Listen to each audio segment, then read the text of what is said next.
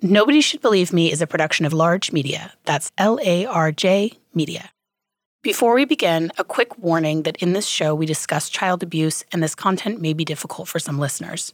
If you or anyone you know is a victim or survivor of medical child abuse, please go to munchausensupport.com to connect with professionals who can help. People believe their eyes. That's something that actually is so central to this whole issue and to people that experience this, is that we do believe the people that we love when they're telling us something. If you questioned everything that everyone told you, you couldn't make it through your day. Today, I want to tell you about a seriously fun and hilarious memoir coming out this week from my dear friend Geraldine DeRuyter called If You Can't Take the Heat, Tales of Food, Feminism, and Fury.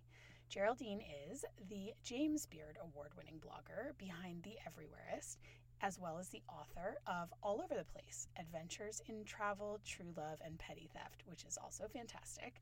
You may know of Geraldine from one of her several viral moments, including my favorite, her hilarious takedown of Mario Batali's deeply weird Me Too apology, where he included a recipe for cinnamon rolls that was, apparently, according to Geraldine, who bravely baked them, not even very good.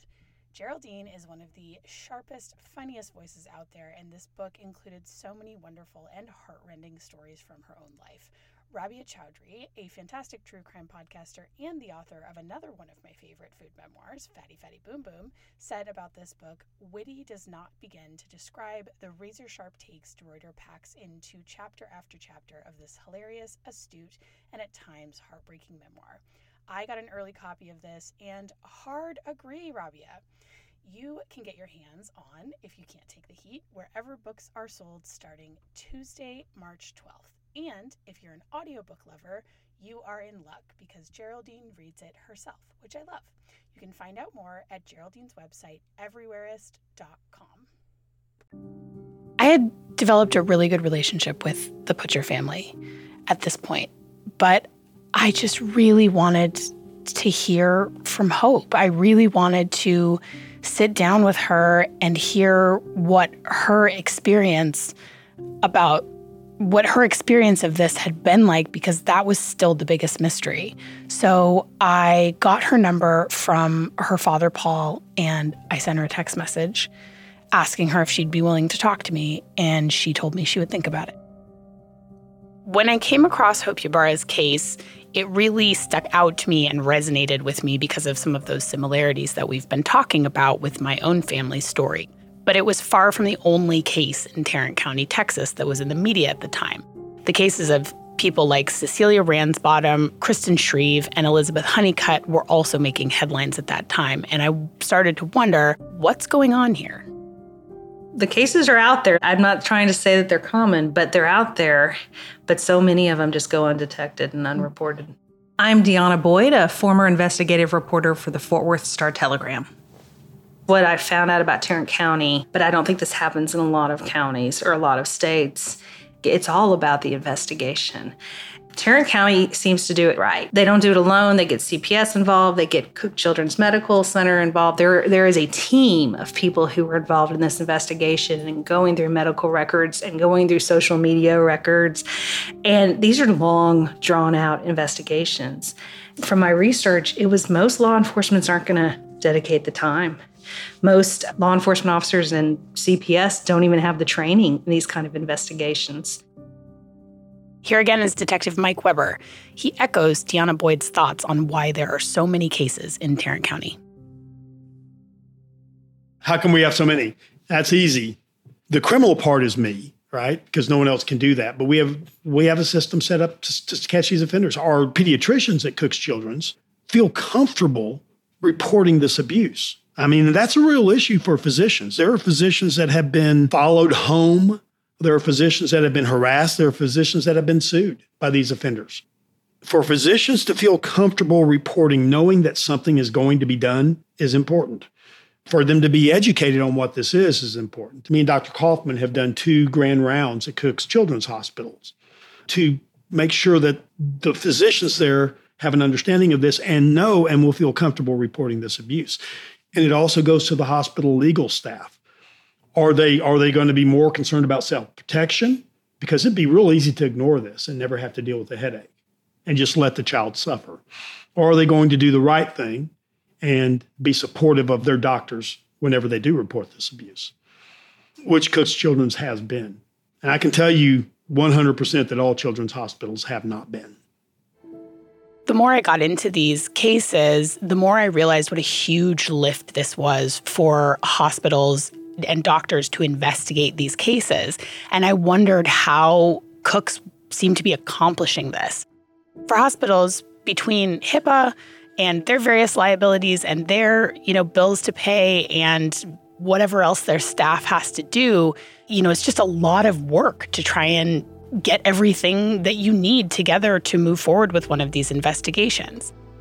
I got a chance to meet with Dr. Jamie Kaufman. She's the child abuse pediatrician at Cook Children's Hospital, and she frequently does trainings with Detective Mike Weber. Dr. Kaufman told me about their care team at the hospital, which she is the head of. So the care team is actually our child abuse program for our medical system. So we have an outpatient clinic, and we have a pretty big staff that's full-time, which we're very fortunate for that. We don't have to do any general pediatrics or any other types of clinics. So there's myself. I'm a board-certified child abuse pediatrician.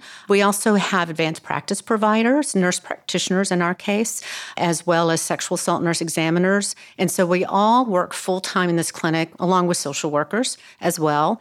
We see children concerns of any type of abuse. So it can be sexual abuse, severe neglect, physical abuse, medical child abuse, whatever the issue is. But we also do inpatient consults in the hospital. We have a lot of experience with dealing with the different types of abuse, but also dealing with the system. So whether it's the criminal system or the civil court system.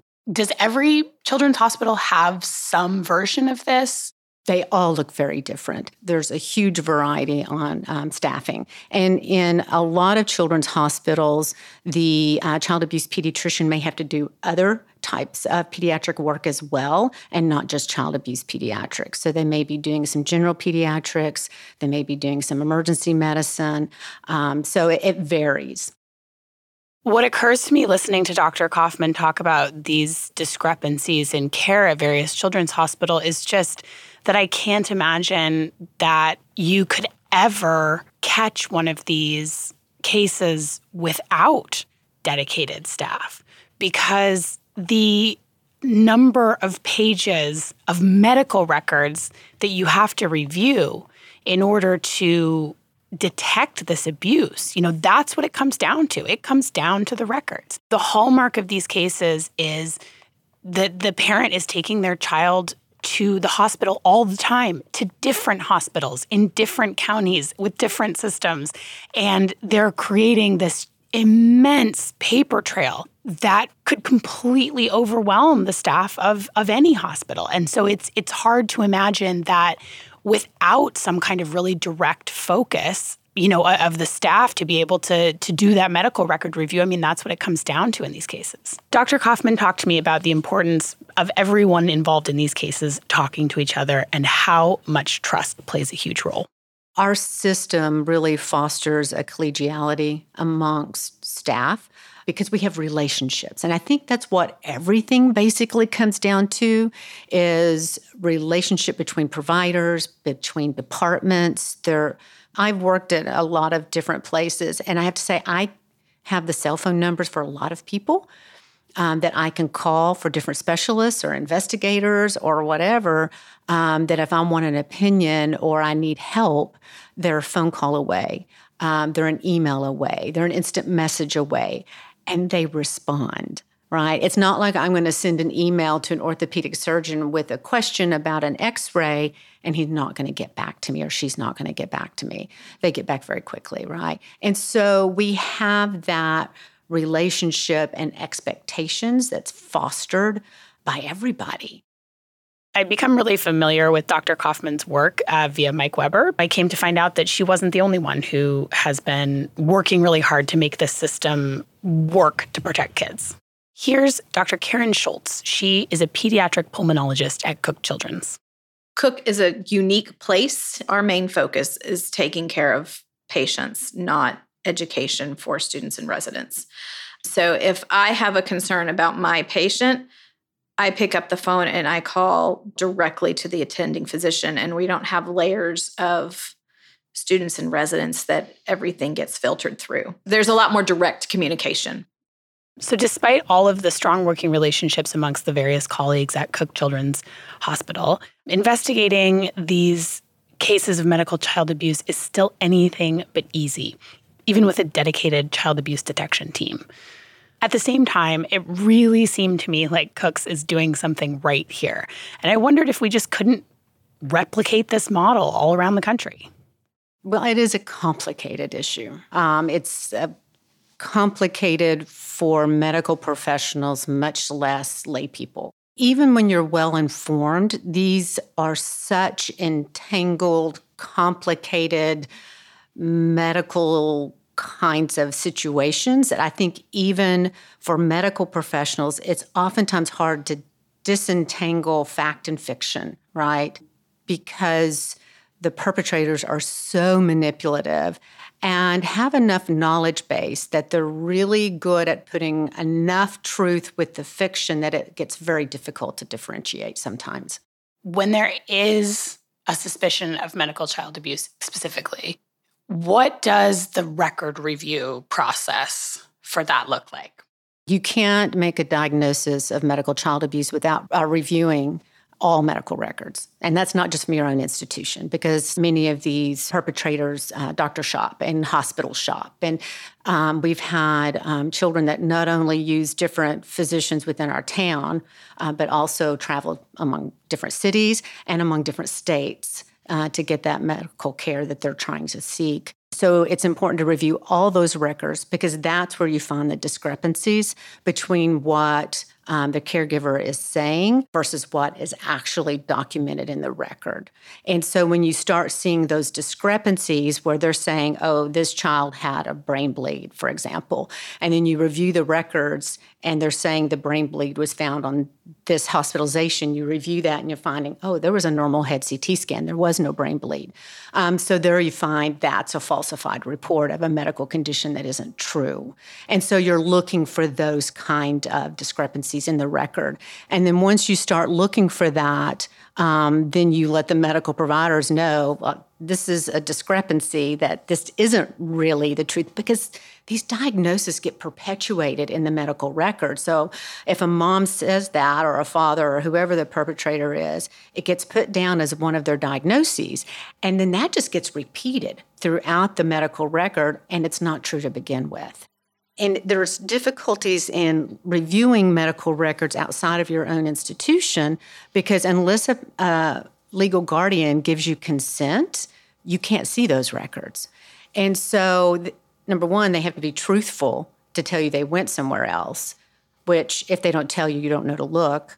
And two, they have to give you permission to look. So if you don't have those two things, you're not going to even know the care that's done elsewhere. And to review these records is usually thousands of pages of medical records because you can't just review the doctor's notes, right? There is so much within the nursing notes, telephone calls. All those things have to be reviewed. It's every single notation. And it can take well over 100 hours to do all that. And, of course, insurance doesn't reimburse for any of that time.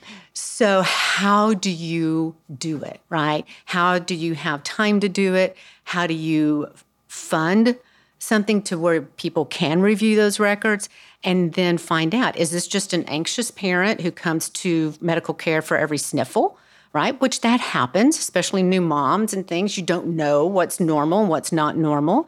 And obviously, there are anxious parents out there. There are children with truly complex medical problems that are getting appropriate care. And then there are situations where a caregiver is lying or inducing illness. And in all that quagmire of information, you have to figure that out. Do you think that it's as rare as most people believe?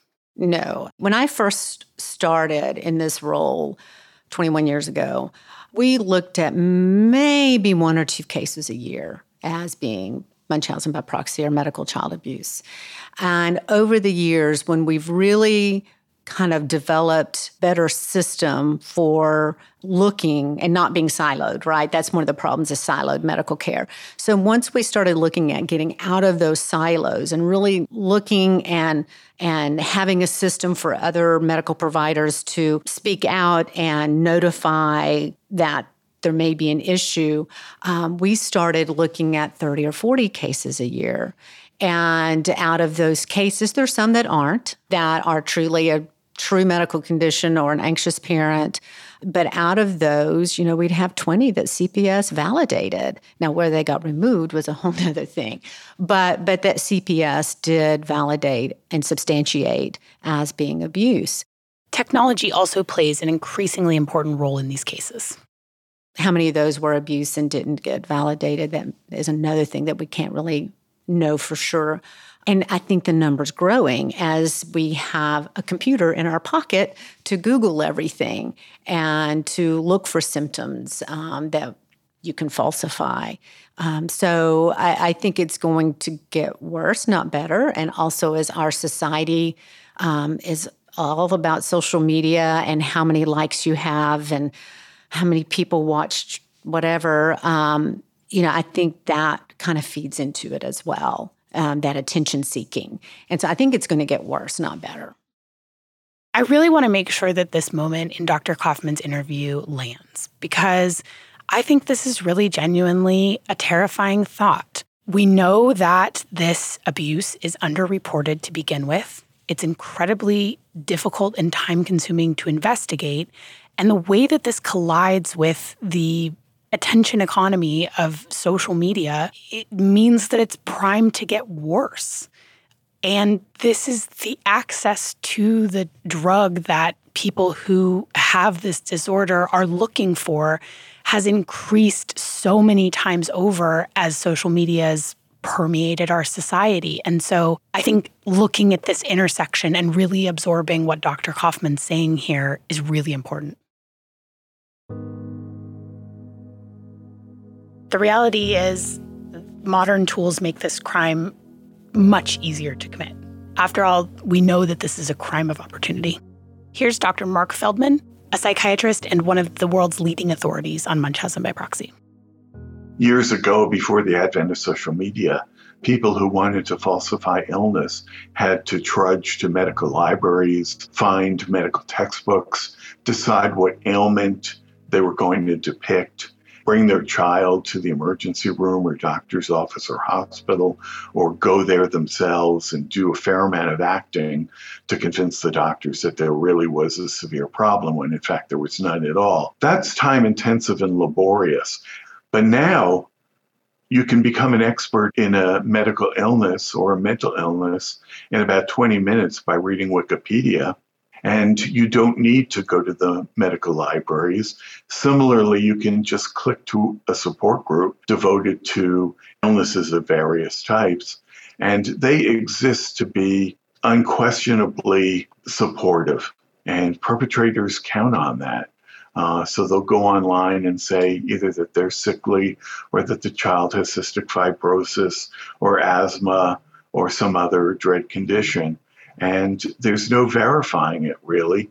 That makes it hard, obviously, to dispute it, on the other hand. And they get all sorts of attention and feel a sense of control over other people by having manufactured all of this online. What would you say to people who say this isn't a real thing? Fortunately, it's getting a little bit more common for people to acknowledge that it exists, but we get into conflict over how common it is. One of the biggest myths is that Munchausen by proxy is extremely rare. And I counter that it's not rare, it's just we're failing to recognize it. That if doctors and health professionals and the public were better informed about Munchausen by proxy, we might see an explosion of cases. Not because people are suddenly abusing their children, but because we're now recognizing the risk factors for cases. So again, it's not true that it's very rare. It's also not true that people who engage in Munchausen by proxy abuse, the perpetrators are, quote, crazy. If they were flagrantly psychotic, we would be able to tell right away that they're not credibly reporting on the child's symptoms. The fact is that even in court, they present as utterly normal people, loving parents, for whom this kind of behavior would be totally alien. So we can't tell from just chatting with an alleged perpetrator whether or not she is in fact a perpetrator based on the apparent normality of her responses to questions. I think also another myth is that Munchausen by proxy is about financial gain. So that if somebody is not getting disability support or opioid medications as a result of what they're doing to their children, it can't really be Munchausen by proxy. That's a complete misunderstanding. We call that malingering by proxy, or just plain malingering. The aim there is to acquire attention, sympathy, and concern.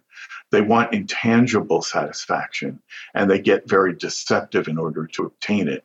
That's what Munchausen by proxy is all about. Yeah, I really like that point you made about them not seeming crazy, because I think that is one of the things that has persisted a bit in some of the media around it. And I'm thinking actually more of the dramatizations, where in some ways those perpetrators come across as so obviously creepy that it does run the risk of making it seem like this is something that anybody would be able to spot, and that, these women are so odd and so sort of either have, this really heavy sort of Southern Gothic creepiness or seem sort of deranged, when in fact that's not usually the case, and that's actually what enables them to pull this off. That's precisely the case. That's exactly what I'm talking about. And Munchausen by proxy is an inherently dramatic phenomenon. And I don't think programs need to go and sensationalize it further. When you find out the facts of a case, your jaw drops. So why elaborate all sorts of turns and spins to something that's so disquieting to begin with? But it's done for dramatic effect in many of the programs that have recently appeared, in which Munchausen by proxy is either the central plot or a subplot. It's a word that comes up all the time when you're reading about these cases in the news, or, reading about sort of the coverage of it in the media in any way, is the word monster. And even in one of Hope Ybarra's interviews that she did from prison, she described herself as a monster. And I understand that, because the behavior is monstrous. I think that it's something that, as a behavior, it's the worst thing that most people can possibly imagine, is a mother who would torture her child in this way for the purposes of attention. And yet I think that people have a desire to distance themselves from it by saying that person's a monster, that person's crazy. And in that way, it allows them to push it away and say, this would never happen in my family. If it did happen in my family, I would be the person who knew right away. I would not be the person who got conned for 10 years. I don't think that reflects reality at all. Actually, people who are good and loving get pulled into these stories. And I think that in many ways, to characterize these women as somehow this really scary other is a disservice, because in reality, I think it is the mom next door. It is your sister, your auntie, your friend. It could be in your family. It could be in any family.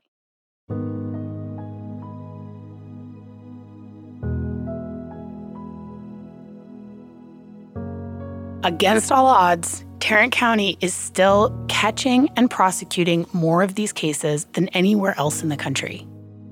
Again, here's Detective Mike Weber. After the first case that I worked on, I went to my chief prosecutor, Alana Minton. And I told her, I'm like, I'd seen what it took to work these cases, the volume of the amount of work. And I told Alana, detective with 30 cases on his caseload is going to have a hard time working these. Why don't you just give any more of these that come in to me? Ybarra came in 2 months later, and that was in April of 2009 when we got the Ybarra case.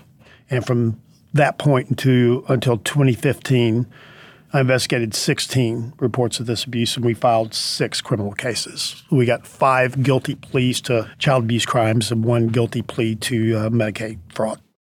So Mike has a really impressive track record, and he's considered the top expert in the country on law enforcement in medical child abuse cases. But the road in Mike's career has not always been easy for him. I went to the sheriff's office in 2018. And how many more have you worked on since that time? Since January of 2019, I've investigated, 12 more of these cases, and we filed criminal charges on 6. That's a lot of cases for something that's just exceptionally rare, allegedly. So Right. Is there something in the water in Tarrant County? Or We're investigating crimes. The issue with this is police aren't trained on what this is. They don't know what it is. They tend to dismiss it as a CPS issue, and the child continues to be unprotected. We have learned in Tarrant County, we have a quasi-system. It's not perfect by any stretch of the imagination. But we have a system in place that allows us to address these offenses, and we're working to make that system better every day. So what you're saying is you've got kind of a working ecosystem in Tarrant County around this. So what does that look like? The first thing in a good ecosystem is having education, and that starts with the doctors at Cook's Children's. And, this can be very dicey for doctors if they report it and nothing is done. These offenders are extremely litigious. I know doctors who have lost professional privileges because of accusations made by these offenders. There's a very big case in Boston, the Pelletier case, where they sued the hospital for falsely accusing the mom. Our doctors at Cook's Children's know that this is going to be addressed properly. Anyone, right, with anything, when they know that the right thing is going to be done, they're more likely to report things, which is what we found at Cook's Children's. And, doctors are humans. That's another big fallacy here that people don't understand. There are cases where reports are made that aren't true, but we have a system that shows that they're not true. Police investigations do not just convict the guilty. They also clear the innocent. And without that police investigation, there are certain things we can do that CPS cannot do. And without that police investigation, you do not get a full picture of the behavior of the alleged offender. There is a pretty visceral fear as a parent of having some run-in with the system where you are falsely suspected of abusing your child. So I think it's good to point out that actually the behavior of a loving parent, of a parent who's taking good care of their kid, does not look like the behavior of a parent who's being medically abusive. A lot of the perpetrators that we know about, where we know back into their history as teenagers, they started these behaviors in teenagers.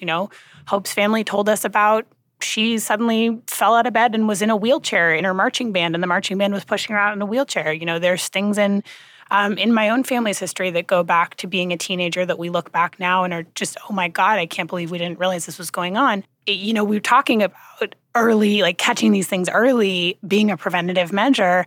Ideally, catching the person when they're doing it to themselves and getting them psychiatric help when they're not victimizing anyone else, that's the ideal time to catch the behavior, right? So this is really important on a couple of levels. Right. It's what parents worry about. So if you have police involvement early, it can stop that. You okay? Oh, man, it sneaks up on me sometimes. I think it's because my sister was around the same age when she started doing some really obvious, falsifying. And there was this incident in when she was, I think, 16 or 17, when she told everyone at school that she was losing her hair and she had a bald patch. And my mom took her to the dermatologist, and the dermatologist pulled my mom aside and said, "Your daughter's shaving her head." I'm just like, why didn't this dermatologist say she needs psychiatric help? It's like, and I think my mom tried to get her to go to counseling, but once you have a 17-year-old and you're not in a situation where it's as serious as you have a police officer there and they can send you to the psych ward, it's so hard to look back at that situation and think, oh my God, if we had known. And I know that that's just something that so stuck with my parents. I know it's not that they didn't do the right thing. I just think that it's nobody said, this could be Munchausen, this could be affective disorder, this could be this psychiatric condition where this is the reason she's doing it. It just seemed like a baffling teenage thing that no one could make sense of. And then it escalated, and here we are now. It's just... something that you need to understand, and your parents especially to understand, is even if you had sought psychiatric help, and you know this, there's every chance that it would have been ineffective. Whoever you would have sought it from probably wouldn't have known how to apply the proper psychiatric help. My name is Karen Schultz, and I am a physician at Cook Children's Medical Center. Starting out, all of these are just normal kind of cases that a patient comes to you with a problem. You try to help the problem. But as you dive into them and you start having second doubts of yourself, is this really right? Am I really doing what's in the best interest of the child? Because that's my job, is to do what's in the best interest for the child, not for the parent, for the child. It really makes you doubt where you're going and makes you not sleep at night. If you could talk a little bit about how you get to a diagnosis, like whether that's mostly tests that you can sort of see on a screen, or is it mostly based off of patient history as a specialist? So it kind of depends on the age of the patient and the problem, depending on where you can come from. There tends to be less tests you can do on smaller children a lot of the time than you can on some of our older children. And for our younger children, you really depend on the history from the parent or the caregiver, because they can't tell you, my head hurts, my stomach hurts, whatever else hurts. You depend on the parent to tell you the truth about what is happening to their child, so you can make the best decisions on, is there a test I can do? Is there a medicine I can give? Is there something else that I need to do? And what sorts of things would make you suspicious that a parent wasn't being honest? It's usually when things don't quite add up. They tell you about symptoms and you're like, oh, that is clearly looks like this, and your treatment plan doesn't work whatsoever. And you try a different treatment plan that again should work, and it doesn't work at all. And you just know that there's something there that isn't quite right. I mean, you just don't feel that it's right. Are there any patterns that you've seen emerging that have helped you develop a way of looking out for red flags? I think the biggest one that I pay attention to right off the bat is whether they've doctor shopped. So if they don't get their answer at one physician, then they go somewhere else, and then they end up at me because there's something they're looking for. A lot of people, if they had the feeling that something was wrong with their child and felt like the doctor they took them to wasn't being responsive to their concerns, it would be pretty natural to go and seek a second opinion. So how do you differentiate this kind of doctor shopping that you're talking about from a parent's more natural inclination to follow their instincts about their child's health? I mean, as a parent, if I had any doubt about what the physician was telling me, and I would go find someone else to ask the same question to. I think the big part is they've had multiple normal tests or multiple appropriate therapies that families report don't help. And then they're switching and wanting all of the same evaluation repeated. Obviously, some things are medically complex. Like, what sort of distinguishes that? Like, what does that look like? So we can kind of contrast it with what you just described. You can verbally review the test results with the family and say, okay, these are all the things that I know are normal. And the families who are really looking for a second opinion will go, okay, so what do we do now? And a lot of my medical child abuse families will say, yeah, but I don't really believe that. They are clearly looking for a yes, rather than we've ruled out X, Y, and Z. So now what comes after that? The assumption would be that someone would go to something that was really rare and sort of hard to test for, et cetera. But you're saying that some of these things that parents are bringing their kids in where it does turn out to be an abusive situation are pretty common things. It's just that the child's response is not what you would expect? Yes. Ones that are easy for families to tell you about and hard for doctors to prove they're lying. One of the most common just in general for medical child abuse is failure to thrive. The family comes in and you go through a whole plan of how you're going to feed this child, how you're going to get the child to gain weight, what you're going to do. You can bring them into the hospital. You can document them gaining weight in the hospital, and they go home and they lose weight again. And you bring them back into the hospital and they gain weight and they go home and they lose weight again. And so that's really documenting that I can make this child gain weight when they're there. I am trusting that the family is doing the same thing at home, but clearly they are not, is the conclusion you come to eventually. Our training is a patient comes to you, you figure out the problem, you treat them, everybody moves on. I mean, there's some chronic illnesses that have lifelong implications, but for the most part, that's your goal, is to get the patient better. And then when they're not getting better, and then you're doubting yourself, is there some medical diagnosis I'm truly missing? And then to make the leap of, is this caregiver not being truthful, and that's why they're not getting better? Versus, I missed something from a medical standpoint. And when you get to the point where you're thinking, is this really more on the medical child abuse side, then you keep going back saying, oh, but if I miss something, then I'm going to feel even worse because I missed something, rather than thinking that a parent is not being truthful to me.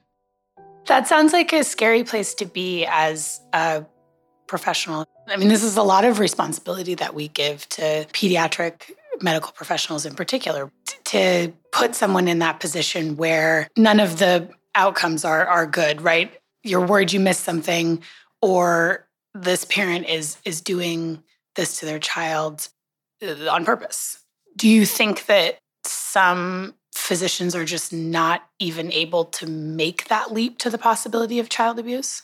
It's a hard leap to make, especially that first time or two when you haven't been exposed to it as much. And I think it's why a lot of these cases, the children undergo multiple procedures, is because the physician's going, oh, but what if I did miss something? And so you're really then just playing into the caregiver's wants and desires to have the focus put back onto the child and the caregiver. Once you suspect that this may be a case of medical child abuse, as a doctor, what happens next? Generally, I try to document well that the steps that we have gone through to get to that point. Then I generally call CPS. And they're my first line to get more investigation done. It's become really clear to me how, in order to protect children from this form of abuse, every part of the system needs to be working well and working in concert, from the doctors to CPS to law enforcement to family court and criminal court. And in some ways, this makes me feel a little hopeless, because the idea that all of those systems would work together in this seamless way almost seems like an impossible bar to reach. And yet the fact that these systems are working, this ecosystem clearly is developing in this one place in Tarrant County, Texas, where they're developing something of a model for what a successful system that does protect children from this abuse and that does catch these perpetrators when they're hurting their kids, what that looks like. I think the really chilling thing that settled into me as I dug deeper into what is working at Tarrant County is just that there's no reason to believe that there's something extraordinary about Tarrant County, in that they just have a higher rate of Munchausen by proxy than other places. Right now, the way that this issue of Munchausen by proxy is presented in the culture when it's talked about at all is as being an extremely rare thing. None of the experts that I've spoken to throughout the course of this project have told me that they think it's rare. They don't think it's common, but it's not rare. It's likely as prevalent as any other form of child abuse, just something that's interwoven into our communities. We know that right now, the various systems and mechanisms that are meant to catch child abuse are not working. If we were catching it, Unfortunately, I think every county would look like Tarrant County. In the next episode, I'm going to talk to 3 dads who have been through really similar cases, and we are going to delve deeper into what it's like to be the non-offending partner in one of these cases. If you've been listening to this podcast and some of the details sound very familiar to you from your own life or someone that you know, please visit us at munchausensupport.com. We have resources there from some of the top experts in the country, and we can connect you with professionals who can help. If you are curious about this show and the topic of Munchausen by proxy, follow me on Instagram at Andrea Dunlop. If you would like to support the show, you can do so at patreon.com/nobodysshouldbelieveme. And if monetary support is not an option for you right now, you can also rate and review the podcast on Apple and share on your social media. Word of mouth is so important for podcasts, and we really appreciate it. Nobody Should Believe Me is a production of Large Media. Our lead producer is Tina Knoll. The show was edited by Lisa Gray with help from Wendy Nardi. Jeff Gall is our sound engineer. Additional scoring and music by Johnny Nicholson and Joel Shupak. Also special thanks to Maria Paleologos, Joelle Knoll, and Katie Klein for project coordination. I'm your host and executive producer, Andrea Dunlop.